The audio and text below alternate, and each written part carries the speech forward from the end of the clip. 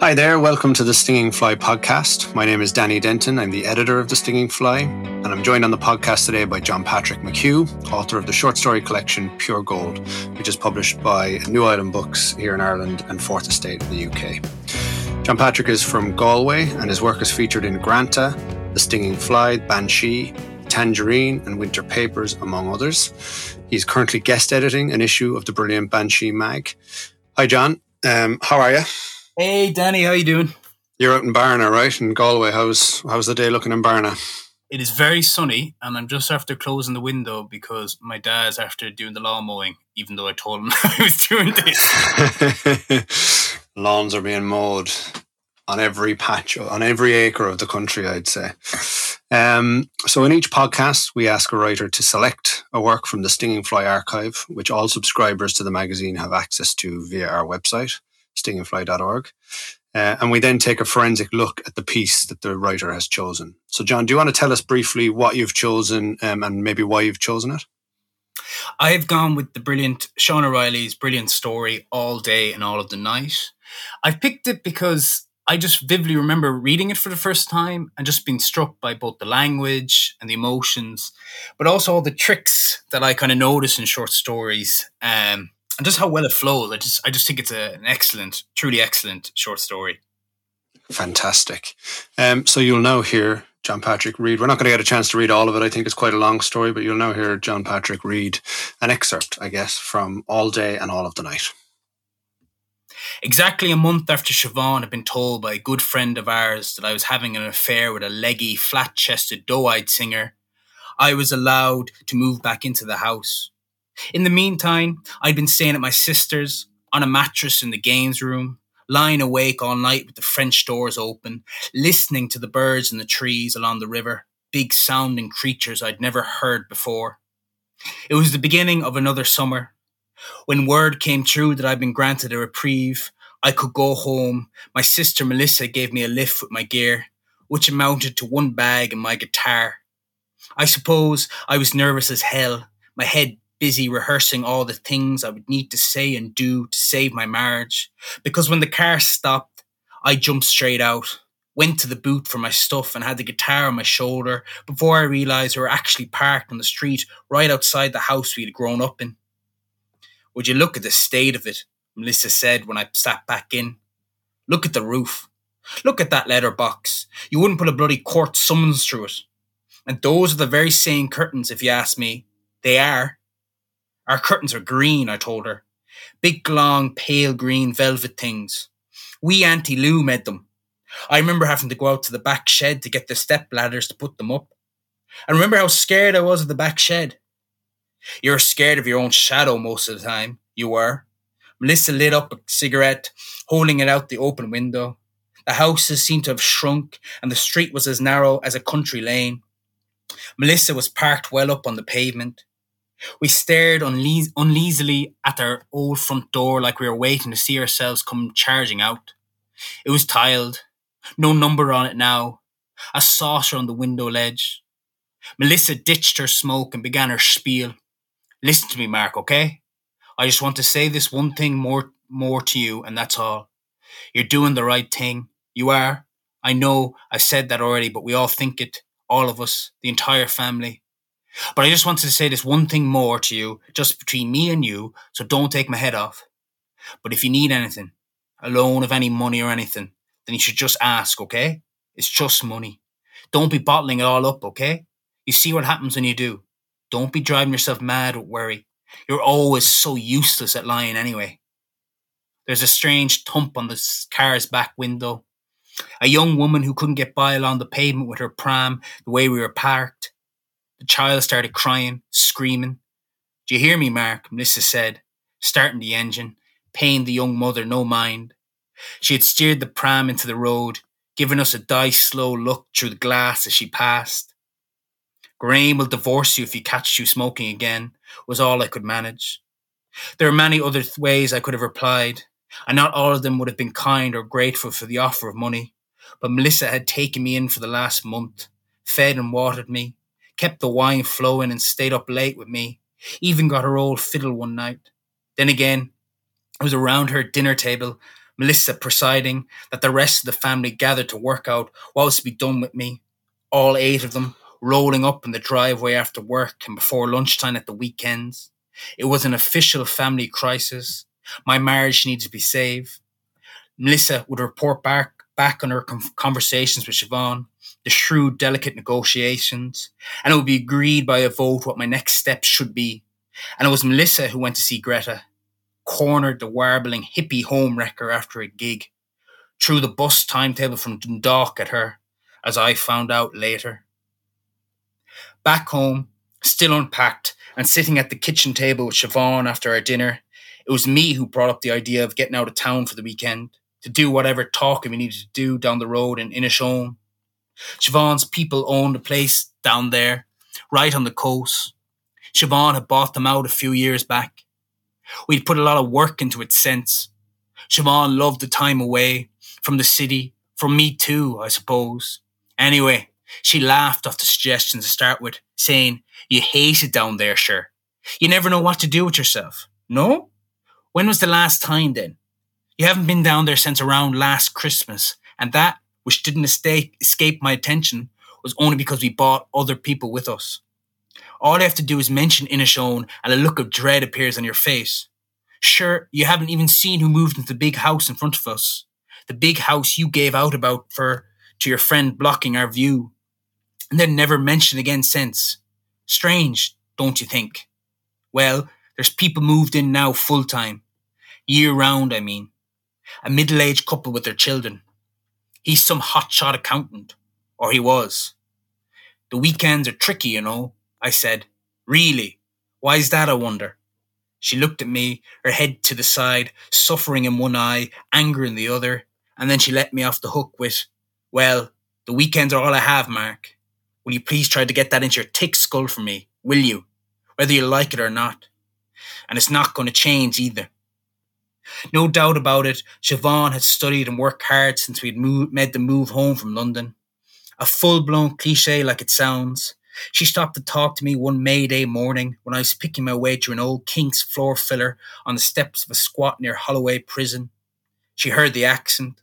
She came in for a cup of tea. She was easy with everybody. She left for the tube and came back again 10 minutes later. She stayed the night. And now she's a solicitor. Right from the start, she said she felt aimless in London, bored, guilty, and she wanted to go home to try to put something back in, to do some good.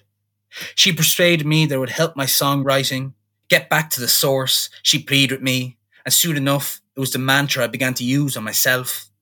Less than a year after meeting her, we were driving up through England and Scotland to the ferry with all her possessions, most of them hers, in a car that wouldn't start again when it was time to drive off the Larne. People got jumpy. They thought it was a bomb. The cops arrived. Siobhan and I were questioned for hours. She threw away a lot of her clothes afterwards. Back at the kitchen table, I took hold of my wife's hand and ran my thumb in circles around the underside of her wrist, round and round over those prominent branching blue veins. "Come on, Siobhan. It'd be good for us. Sea air, walks, your garden, the beach, swimming. It'd be good for us. Will it now? Will it really? You who never goes near the water. I'll be the first in. I'll wear the swimsuit even. Promise. Come on. A change of scene. Isn't this just typical of you? All this sudden haste. These brief enthusiasm. And then you change your mind at the last minute." She was mocking me, and fairly too, but I could see from the way she was blinking rapidly that she was thinking that idea over. "Friday tomorrow. I can get away by 2. But you see, Mark, if you even so much as..." "I'll have the car packed by 2, I said, my right hand up to God. It was gone 4, and after a stop at the garden centre for a few bags of compost, before we were on the main road out. The traffic was good, the music was good, the weather looked good. Siobhan had one of her major soap opera days. The cops had to be called to remove a man who had chained himself to the railings after being barred from seeing his children. Me, I'd been sitting around the house, playing old CDs and reading letters I sent to my as-then fiancée when she had gone to New York for those last few months of her brother's life. I pulled into the car park of the supermarket just before the Eurozone border and asked her, Remember the thunder and lightning on the drive up from Dublin airport with your brother? Siobhan looked at me. Aghast has to be the only word. An empty expression which filled quickly to the brim with rage. The hackles were up. How? Why would you even? She couldn't get the words out. Her neck reddened down into her cleavage. I did my best to apologise as we went up and down the aisles of the supermarket, Siobhan acting as if I was invisible, which only made me more desperate. I was trying to tell her how great it felt to have her back, that I missed her, just like when she came home after nursing her brother. She wouldn't look me in the eyes. With Siobhan, the trick is you leave things well alone. You don't mention the shit unless there's a damn good reason. Otherwise, you're being negative. I touched one of her sore spots, and it would be a while before she'd get over it. People notice us. Me, anyway. A man blocking a woman with a trolley in the toiletry sections. Then the tin goods. We didn't manage to buy one complete meal. We forgot all the basics. Then she sent me off to buy the alcohol, which I took as punishment. Siobhan didn't drink much. She didn't like to go beyond 2 glasses of wine. Buying the hooch alone meant I was entirely responsible, before the fact, for the amount I would drink that weekend. 3 bottles of wine I bought. Once we had packed the car, she put out her hand for the keys. I was relegated to the passenger seat. There was one other thing that happened before we turned off the main road and headed inland. We'd forgotten the bottled gas. We pulled into a garage right on the shore of the loch. I went in for the gas. As I was waiting for a stone teenager to open the multiple locks in the cage where they kept the bottles, I noticed Siobhan was out of the car and talking to a man in the forecourt. He was a big guy, darkish, the gentle giant sort, late 40s, with a huge Adam's apple. A bag of shopping in one hand and wiping his mouth a lot with the back of the other, like somebody had decked him for no reason. Siobhan put out her hand to touch his shoulder, and he took a quick step back, nodded in agreement to something, and flip-flopped away towards a green Range Rover, spitting on the ground before he got in. Siobhan, hands on hips, stood shaking her head until the big tank roared out across the cattle grid. "What? Who do you mean?" she said when I asked her a few miles down the road. "Was he one of your clients or what? Your man back there with the bad taste in his mouth." "What?" She glanced at me, sighing. "I'm only having a laugh, Siobhan. The man you were talking to. You're seen in close dispute in the parish of Moville with an unknown entity. How'd you plead?" "There was no dispute." "Let's not quibble over words. Will you identify this man for the court or not?" Siobhan flipped down the sun guard and checked her face in a little mirror. "That's Podrick," she said, rubbing balm on her lips. "And Podrick is our neighbour." We turned off the coast road and into the interior while she told me a bit more about him. He made a packet during the years they called the boom time for some and lost it all again at the beginning of what they call the recession for all. Millions, maybe. It was well known he was in big trouble. The lights were off and on in the house all night long, and she had overheard a few big rows. But he was nice, she said. He wasn't the over-privileged sort. He'd worked his way up out of nothing, and he doted on his kids. I sang a few lines of "Luck Be a Lady Tonight" as we slowed for the turn just after O'Doherty's bed and breakfast. Another 4 kilometres on a road, no more than a gully between hedges and electric fences, before we got our first sight of the sea. Siobhan got straight to work in her dungarees on the vegetable garden after we settled in. She would be at it for hours, so I tried to relax, to do nothing but just be there.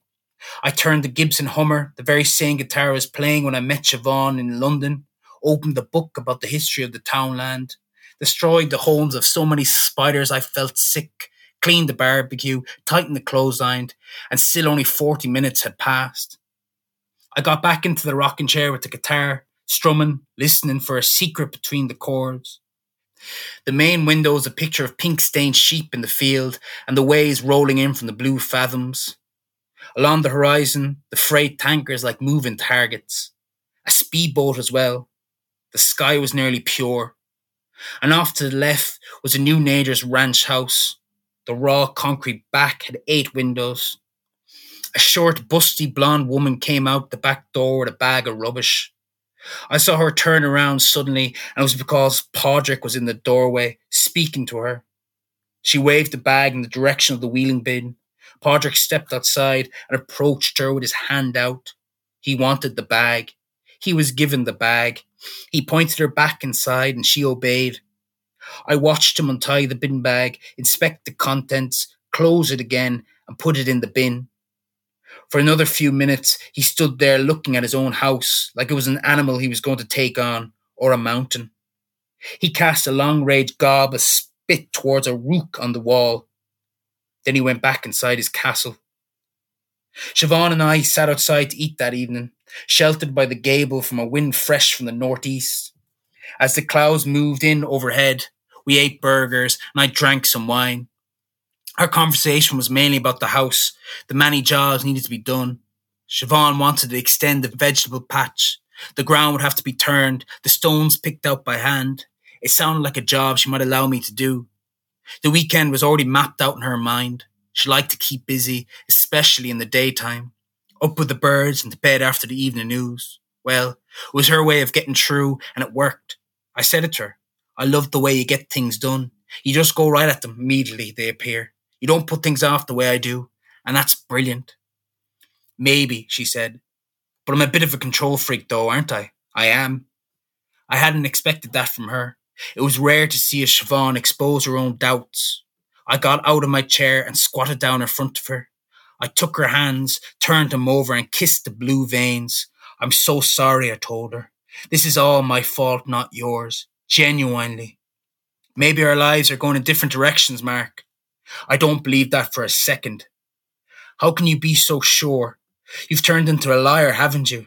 And I've turned into this woman who... I never felt so my own before. I never knew this kind of loneliness even existed. That's why we have to stick together, Siobhan. That's what the world is like.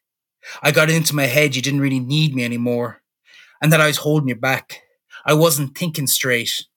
Am I cold, Mark? Is that it? I know I'm mad busy and tired to pieces when I get home, and I just want some peace. But I thought you're happy enough doing your own thing. Your music, the band and all that. Were the signs all there, and I just didn't want to see them. Hell, I feel like such an idiot. We took a walk down to the store before it got dark. On some stretches of the road, we had to run to escape the swarms of insects. The hedges were almost too ripe with berries and flowers and nettles, and 100 different birds shot out of every space, singing and whistling and showing off around us. Only the downstairs lights were on as we passed a neighbour's house. All the windows closed and the curtains drawn. The Range Rover out front. I thought it was a bit unusual on a fairish evening to see smoke spraying out of the chimney, and even pointed it out to Siobhan, but she's preoccupied with trying to explain to me how the ground had moved under her feet the morning that good friend of ours stormed into her office to tell her what type of man I really was. Further down the road to the bend, I thought I heard footsteps behind us, someone running. Maybe I did see a shadow crossing the road. When I looked back, or maybe it was only a fox or a clumsy bird. The big soup was coming in fast. The water swelled up under the seaweed, throwing the tentacles high between the rocks. Way out on the cliffs, the young gulls were playing their bone whistles. Siobhan and I sat in our usual spot on a bed of soft heather on top of a black crag. Crab shells broke under me as I leaned in close to kiss my wife. I got the brush off. I need you to understand what it was like, she said, meaning the month we'd been separated. How she couldn't get the images out of her head of me and some other woman. She went on to describe the scenes in so much detail, even I began to forget they weren't real. I could almost feel them, the wild lovers, hear their salty bodies sliding together until they were worn out, their souls long before their bodies stopped. Of course, I tried to cut in, but Siobhan needed to tell me everything, frame by frame, while the sea bulged and bubbled and burst against the rocks. I wanted to tell her the truth, how nothing had really happened between Greta and me, because no matter how hard I tried to push it to the back of my mind, I was just too flooded with guilt about what we were doing. These orgies of passion my wife was meticulously inventing lacked any resemblance to what had actually gone on. Most nights I saw Greta in her B&B on Spencer Road, sneaking up to the road up to the room like a teenager and lying beside her on the plastic cover mattress and talking about music and books, her own poetry, and anything that entered my head to delay the moment when I have to prove myself. Talking became a way to avoid touching. Words were there to stave off the other words, the real words, or to cover up the gaps where there is nothing. But Siobhan didn't want to hear any of that. One night down here by myself again, guess what I did? She goes to me, biting her lip. So it was funny then? Not really. You don't have to tell me, I say, which brings on a bizarre fit of laughing. I want to, she says, to tell you. Okay, I'll pull myself together. But again she's laughing and I play the waiting game, watching the bloated seaweed lolling about in the soup. Finally she tells me, there's this one very bad night, worse than the rest. I felt so poisoned by it all and betrayed and worn out. I dragged myself into bed somehow anyway, and after a while I got up and opened the window. I lay there just listening to the silence, not a peep out of the waves or the wind, and there wasn't a car on the road anywhere. You know, I can just about hear them at night. Even those damn gulls were quiet. Just this total silence pouring in through the window and it getting deeper and deeper and deeper, like it was on a boat and it was sinking. You like silence, I said, and got shushed immediately. So that time I must have fallen asleep, okay? But when I got in the morning, what did I find? The front door was open too. Fuck, you mean someone broke in? Again, I seem to have said the wrong thing. She elbowed me. No, you're not listening to me. It wasn't a breaking. Nothing like that. You know as well as I do that I've never left the door open in my life. You know what I'm like about security. I double check everything, sure. There's a first time for everything, I said. Jesus, Mark, why are you being so... I didn't forget to lock up. I must have got up in the middle of the night and went down the corridor into the living room and opened it in my sleep. Me. I went back to bed. I've thought about it and thought about it since, but I don't remember doing it.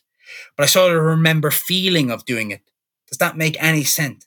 The feeling of doing it, but not really the act itself. I think it was me, Mark. Whatever's about what she was saying, and the waves and the seaweeds, and the crab shells, and the lights of the freight ships on the horizon, I couldn't take another second of sitting there.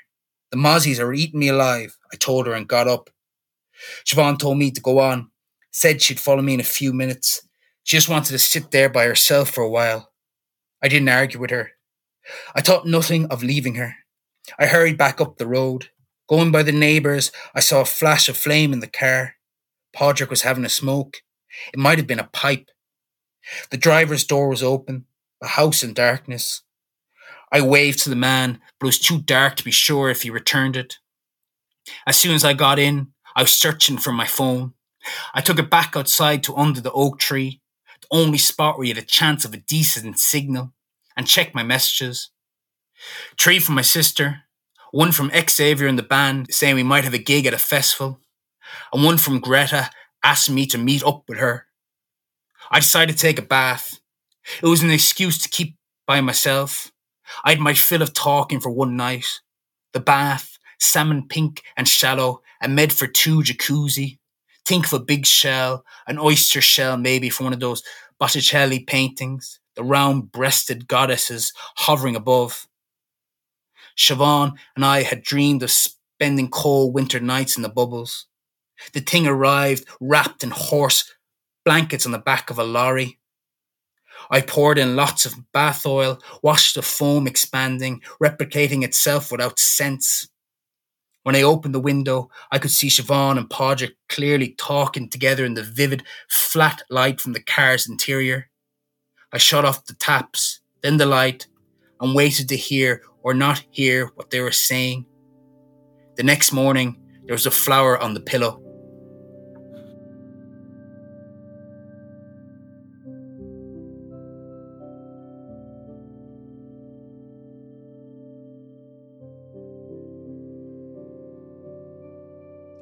You just heard All Day and All of the Night by Sean O'Reilly. It was originally published in issue 20, volume 2 of The Stinging Fly, which was the New York issue, and came out in the winter of 2011. Sean O'Reilly is the author of Curfew and Other Stories, Love and Sleep, The Swing of Things, Watermark, and Levitation. The story was just read by John Patrick McHugh, author of Pure Gold, and John is our esteemed guest on the podcast this month. John, let's talk about All Day and All of the Night. Firstly, how did you go about the selection? Like when we asked you to do the podcast, what was your thought process?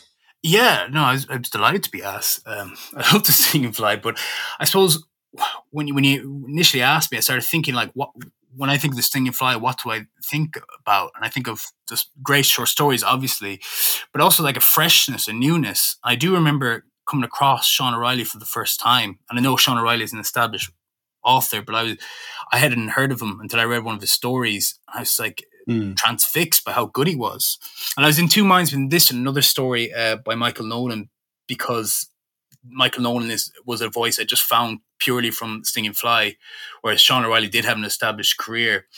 But I had to come back to the story again and again, because I do remember the first time reading it and just being in love with it, and kind of like both, impressed and also a bit jealous about how good it was, which is always a decent sign for a story. That's the marker, isn't it? Yeah. Jealousy is the marker. And what I love about it is that it's a short story that, on its kind of superficial level, you could say it's a classic short story. But I think it's really doing a lot of really interesting things with the form that kind of spread out of the form. So it's not just a short story. It seems to me something a little bit more in a very beautiful way.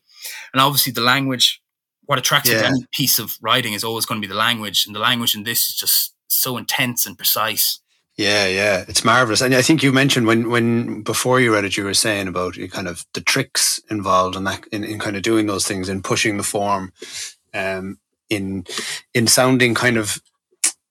I hate when we say things sound effortless, because we're both aware as writers and editors of how much effort goes into these things, but it just seems so authentic, so easily come to or something by the time it's done. Are there particular aspects you want to talk about in terms of those tricks and pushing the form and things like that? Yeah, no, and there is, and I think that effortlessness is like one of the hardest things to come across. I remember, just on the same kind of level, I remember hearing someone say before about Sally Rooney's prose, like, oh, it's not poetic, or it doesn't have these, and I was like, my God, it's the most poetic prose going. It's so straight and to the point and beautiful. In the same way, I put Sean O'Reilly's prose in that. Yeah. There's some wonderful imagery in here. There's the musicality of the piece is just sublime.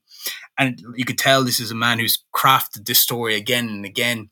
I suppose the things I really want to talk about this story, and I'm going to have to spoil it a little bit, is this story has a really kind of interesting ending where an incredibly tragic event occurs where the neighbor, Podrick, I get apologies for spoiling this if you haven't read the whole thing yet, Podrick murders his wife and kids. And before he commits suicide, he calls the Gardaí because he doesn't want to go to hell.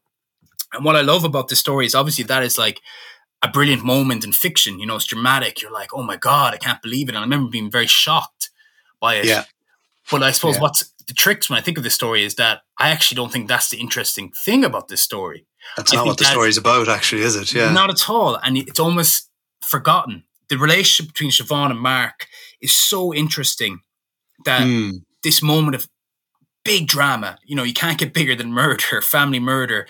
And it is sad. And you do encounter Podrick enough that you kind of have like, it's not just, and he shot someone. There is like a relationship built up there. But I think it's a sign of a story that, even though that's going on, it's not actually what the story's about. As a reader, it kind of lingers after, but what lingers is that relationship between Mark and Siobhan and how it's built up. Yeah, because it's not quite at the end, is it, Podrick? Like, it's kind of maybe the last couple of pages that the murder occurs towards the end of the weekend, but there's still more afterwards, and it does come back around to Mark and Siobhan, trying to make something of their relationship. Yeah, and it's like you're almost haunted by that last image of Siobhan going to the front door rather than the image of a man murdering his family, and again, that just speaks to the power of Sean's words and what he's doing. And I suppose one thing I find most interesting about this story is, well, I'm always curious about fiction or short fiction that on the face of it, it's about something, but when you read it, there seems to be other things that are interesting or other stories in the background that are coherent, that have depth, but they're not the main purpose, because obviously a short story has to have kind of a main narrative drive. I'm thinking of people like Alice Munro, the way she can spin a yarn where there's like these other stories in the background and they're as compelling as this main thrust of the narrative, but you only get glimpses. I think in this story, lots of little mysteries. I think this story has so many little mysteries. You know, even just Mark's family, you know, that beautiful scene where they have the family meeting and all 8 of them show up. And I love amazing, that, yeah. Where Greta gets thrown a bus timetable. You know, it's just it's beautiful. And it's such a live piece of fiction. I'm like, personally, as I kind of write more and more, that's kind of the fiction I'm interested in. Not so much the straight narratives, epiphany kind of stories, but the ones that kind of feel like a snapshot or something. They feel alive. Like, I do think once you read this story, Siobhan and Mark live on, you know? Yeah, absolutely. And I think you mentioned kind of vivid details at certain points, and you've given a good few examples there. And one I loved was the lights on in Podrick's house all night long. The lights be on, that kind of detail, kind of, there's so much going on. It means like that there's a whole other story going on in that house, and it's just one little detail. But I think it's something really interesting that you mentioned those kind of things, because I think I've been thinking about it a lot lately, trying to finish my own book, and it's to do with, it seems to me to be something to do with authenticity. Like, that a story like this, regardless of what's at stake in the story, what the themes of the story are, it just feels, as you say, so lived. It feels so authentic. And that kind of, maybe I'm taking words out of your mouth now and changing them, but that kind of seems to be the aim, more than, like you say, a straight story with an epiphany. That if you can achieve authenticity throughout the thing, that's the most important thing. And I think certainly new writers, like when I would have started out, I never would have written like that. I would have written to kind of hit a theme and tell a story and get across some imagery, and that would be my day's work done or something. Do you know? Does that make sense? Oh no, completely. And I'm the same as you. I remember reading Araby and like, okay, well, by Joyce, and like, okay, well, that's how you should write a story, you know. And obviously I love Araby, but what I would say is, you don't imagine the boy in Araby beyond Araby. He ends in that marketplace giving out, you know, like, it doesn't linger beyond it, as much as a beautiful story, and I love it so much. Yeah. And I am that authenticity of like feeling and almost believability that know that these things happen, you know. And I think, I suppose as well, you get a bit older, and that relationship between Mark and Siobhan, imagine if I read that when I was 21, 20, and not to sound like an old bugger here, because I'm only 29, but you know, the flaws that are in that relationship, that are in pretty much every relationship, and yet, you know, you keep going. That's the authenticity. And that's it's funny. Like, I think it says a lot about us as people, as humans, you know, to make a murder mystery not be as interesting as a relationship between a man and a wife, you know, a cheating man and a wife, is remarkable. And it comes back to, the prose, the believability, the sense of voice that Sean manages to embed in the fiction, while also having, you know, structure, while having beautiful images, while having like coherent and consistent kind of like metaphors or sense of place. It's remarkable. And like, you know, I've read on the back of reading some of Sean's work in Stinging Fly and anthologies by Stinging Fly, like, I've bought his collections, and you know, it's just across every story that's true. And he's a remarkable writer. I can't, since I started kind of reading and rereading this in preparation for the podcast, I can't shake the conversations between Mark and Siobhan, where they're both, I mean, they've obviously come back after, was it a month of separation? And the two of them are just making such a massive effort in the conversations to be intimate. They're trying to, like, he's trying to give him, to comedic levels, he's trying to connect to her by just telling her things, talking to her, complimenting her. When he brings up, like, that moment when he brings up the brother, do you remember that time you went out to your dying brother? She's like, what? And it's a hapless attempt to connect to connect with her. But it's like just the idea of them trying to reestablish things, and the way Sean has that dialogue, these two people constantly reaching out to her. Like, she opens up quite a bit as well. She's quite guarded at times, but there's a sense of where her head's at by how much she is or isn't opening up, and he's trying to open up and making some ground and then losing ground by doing silly things like bringing up the dead brother. And it's just stayed with me. I've been thinking about it every hour of the day since I started rereading these, because it strikes me like that kind of, there's something in that's like both authentic, of course, but it's something about storytelling as well, like that if we can connect, if we can communicate and connect, we're going to be okay or something. And it feels like a similar thing is going on with their relationship. If they can start connecting to each other again through talking, then they can achieve a kind of intimacy again, and then they will be okay, type thing. I'm not sure. No, I think you're right. And I definitely think like their struggle for words. And Mark's just really, like, there's so many, like, I always probably underestimate, you talk about a story and you can get very serious and stuff like that. But, this is a lark as well. It's very funny. Yeah, there's some great lines. And like Mark, as much as he's a very serious voice, if you look at him objectively, he's a clown in a lot of instances. Yeah. Let's talk about him.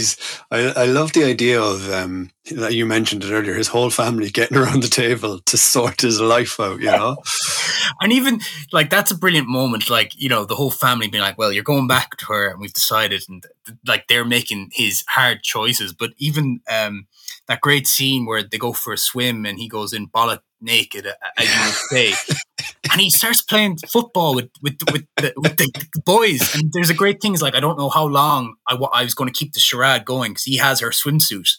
But he did, and it's just this like comically childish male narrator. But it's really subtle, like you'd read some pieces and they're good, but like that childish man would be the forefront. He'd be like, clowning, all the time. Yeah. You almost sense like in lesser skilled hands that the writer would make a joke of the character. Like, Mark is not a joke, but he is a clown. Like, we're not laughing.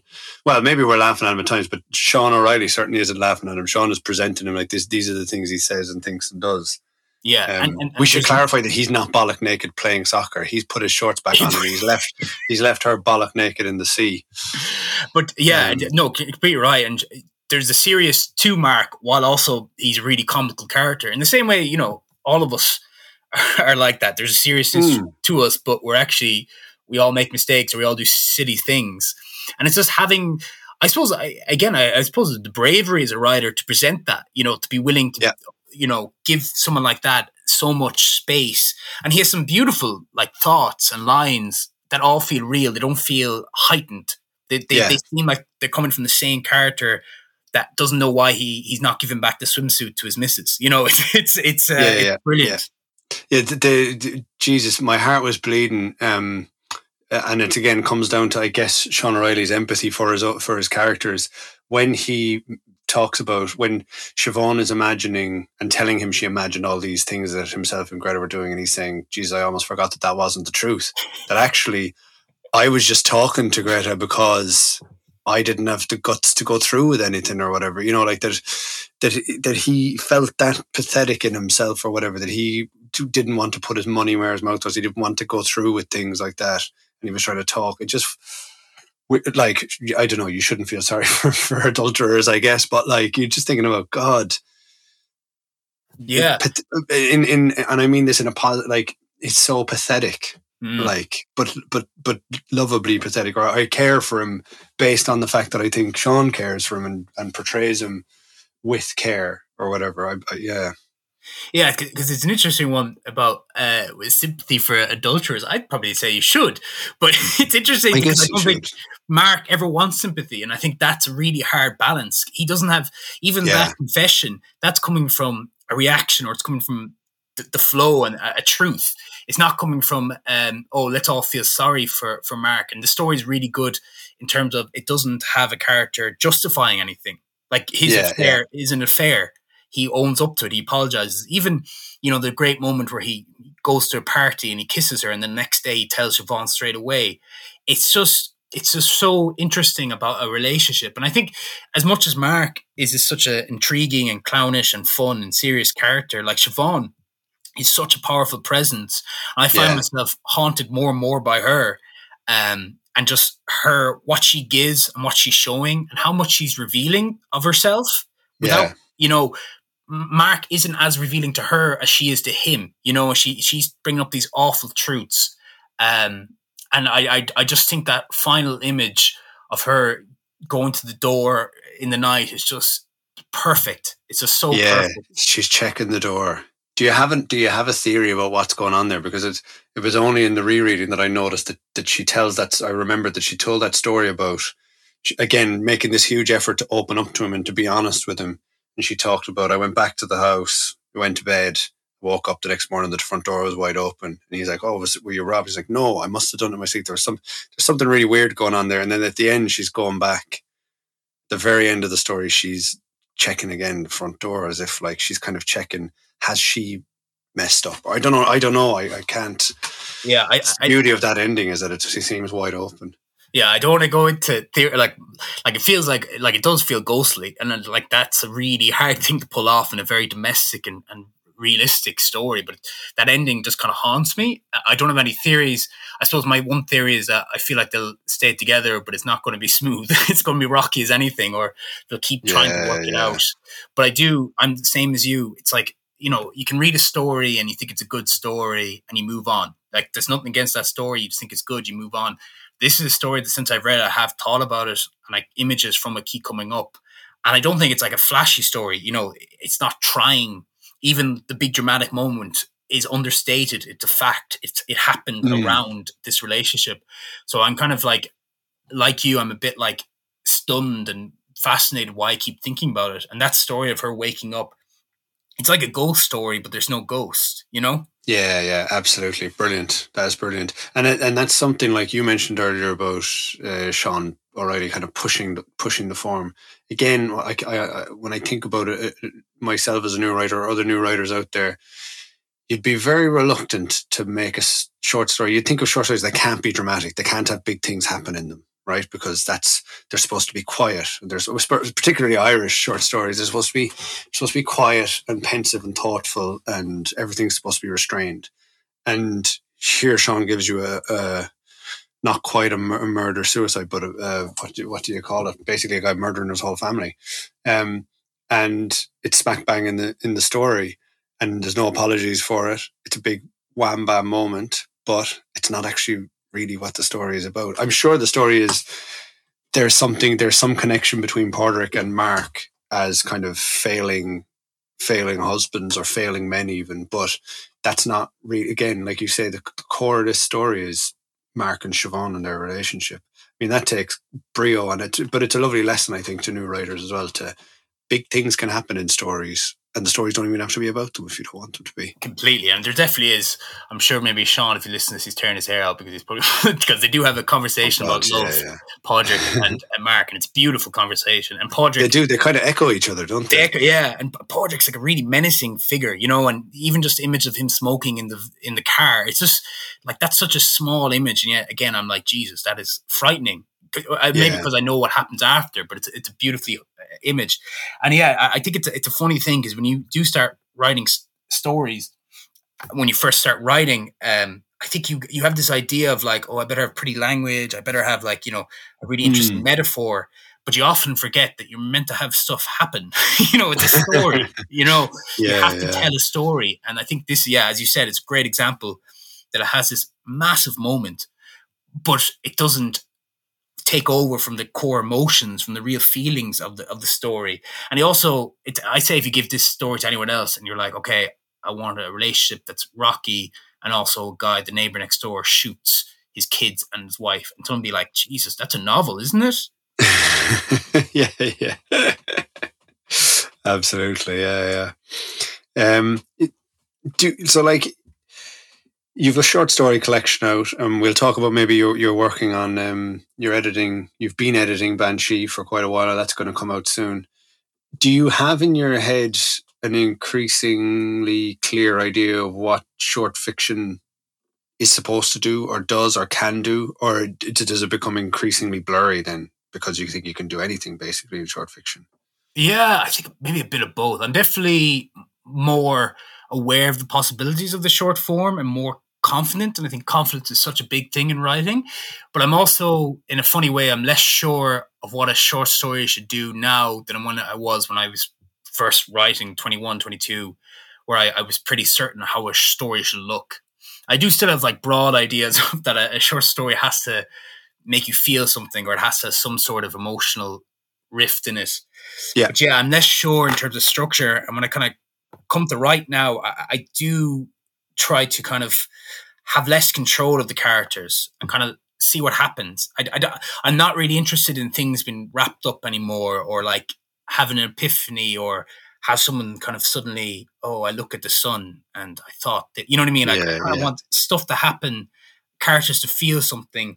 And yeah, the authenticity, I want, I really want it to be believable and real and raw. Like, it's funny when I look at the collection, and I'm sure if you're kind enough to read my collection, I don't think anyone who reads it would think this. But when I look at it, I see 4 stories. There's 8 in total. I see 4 stories from when I'm young, and then 4 stories from kind of what I'm trying to do now. In terms of like just rules for my fiction and how I write and what I'm interested in. And, I'm less interested in describing things. I'm more interested in kind of making characters do things and things happen. Again, I think that only occurs to writers with time and with writing. Because I do think you almost have to remember that in a short story, stuff has to happen. I genuinely, one thing I've noticed, and when I read emerging writers or even submissions for Banshee, it was like these beautifully written stories, but there's no story in them. Nothing happens. Yeah. That is a fascinating insight actually into Pure Gold, because it's not something I would have picked up on, dividing it in two like that. But certainly when you had picked this story, I was thinking about Pure Gold, and I was thinking, I wonder, would this have influenced John at all? Because the All Day and All of the Night came out 10 years ago, so I don't know when you would have read it, but it's around a while. So I was thinking, I wonder how much this might influence him. And I immediately thought of the title story, Pure Gold, and Hoarfrost, as 2 stories where you really are on the edge of your seat as to what's going to happen. Like it's not kind of it's not a pot boiler, but it's like the relationships in say in the example of Hoarfrost, the relationship between the husband and the wife is so authentic and wonderfully built that you are just on tenterhooks for the last 5-6 pages of that story. And again, don't want to give it away for people who haven't read it, but you just so desperately want to know what's going to happen and what it will mean for that relationship. And the same with Pure Gold. Now, it's different in that it's not a relationship. There's more of an antagonistic thing going on. But I mean, you kind of, because you have, what's his name? Is it Dicey? Is it Dicey in Pure Gold? Ziggy. And yeah. Ziggy and Dicey, yeah. And you are so kind of, you become intimate with Dicey, a flawed narrator, let's say, a flawed friend. So quickly, you're so intimate with him so quickly, and he feels so authentic. It is so authentic that by the end of it, again, like something is beginning to happen, and you're like, oh my god, how is this going to turn out? And I'd be I won't put you on the spot now, but I wonder, are they the 4 a priori stories or the 4 a posteriori stories? But I won't name the 4 because I do want to keep the, like, you can figure it out. Send me a fan mail and I'll tell you exactly. But no, like Sean's work, I always find it funny when I think of like influences on my work, because a lot of the influences, like, I think there's obvious ones, like obviously like Kevin Barry, Colin Barrett, anyone who writes a short story these days are going to be under those shadows. But then there's other influence where I just don't write anything like them, but they they have like changed how I thought about writing. Like someone like Claire Louise Bennett, Pond. Yeah. Like, that was a huge moment to read that. But I'm not able to write like her, No, but it gives you permission. I mean, she's a writer that gives you permission to like go for it, like do what you like, kind of thing. Yeah.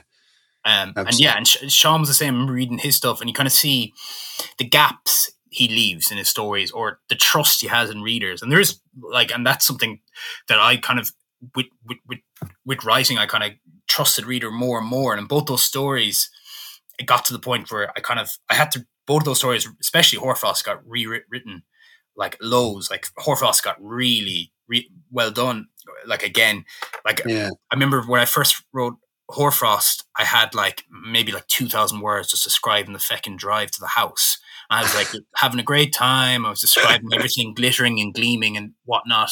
I remember someone reading it being like, but you know, what's happening? Like, you know, and it's like, it sounds so simple to say it, but as a new writer, that was a big moment for me to kind of remember, oh yeah, a reader's going to read this and they might like the description for maybe a line or two, but you can't just give them reams. There has to be some purpose. And I suppose Sean's story, the one I just read, has that purpose. It's beautiful language, but it's always to a purpose. It's always feeding towards an emotion or a story. And that's something that I think it takes a while to get there, but it's definitely a big influence in how I write now. Like, as much as I love describing things, it has to be for a purpose now. And that, you know, if I really want to describe a field, I'd just write a poem. And even if I wrote that poem, probably people would hate it as well, because I don't think poetry is interested in it anymore. But it's a funny evolution in writing, I think. Yeah, absolutely. And so then, just maybe give us a brief sense of how that has filtered into your work on guest editing the new issue of Banshee. Has that been large in your thoughts, or does it become much more try and help the writers to get the stories right in whatever way they need? No, yeah, I wouldn't ever put my own prejudices on people about a story. You know, I suppose like it's a real honor to edit and read people's work. You know, and as you can testify as well. So when I read a story, I read it there was like 500 submissions. It was amazing. I read every one, hoping it's the best story. You know what I mean? I never went in being like, this is set in a farm. You know, farms are done. You know what I mean? It was never like anything like that. I went in being like, hope this is the best story. And I read it for what it is, and hopefully how the writer wanted to present it. It was only really when it came to, like, I gave notes to a few people, and that was maybe a couple of my notes, just like, well, we need to get to the story quicker. You need something to happen to justify this lovely language, you know? Yeah. But when I came to the editing, again, it was that kind of same principle of like, I want to help you get it to the way you want it to get. Okay, I'll have suggestions. And sometimes my suggestions just like, well, we need a reason. We need some reason for the story to keep going. But yeah, it's something that, you know, I tried to maybe not tell writers, but maybe just show that if you have a bit of a story, your life's easier. You know, it's more exciting. Because I do think it's a funny thing. And I don't know if you agree, Danny, but I remember when I started writing, it was, and it still is for myself, but I was submitting stuff that like only I would, you know, find enjoyment from it, or maybe someone who's really into the description I was into might enjoy it, you know. And you kind of have to remember the short story, the story parts, as important. But no, it didn't make me pick one story or the other. But it's probably advice I give.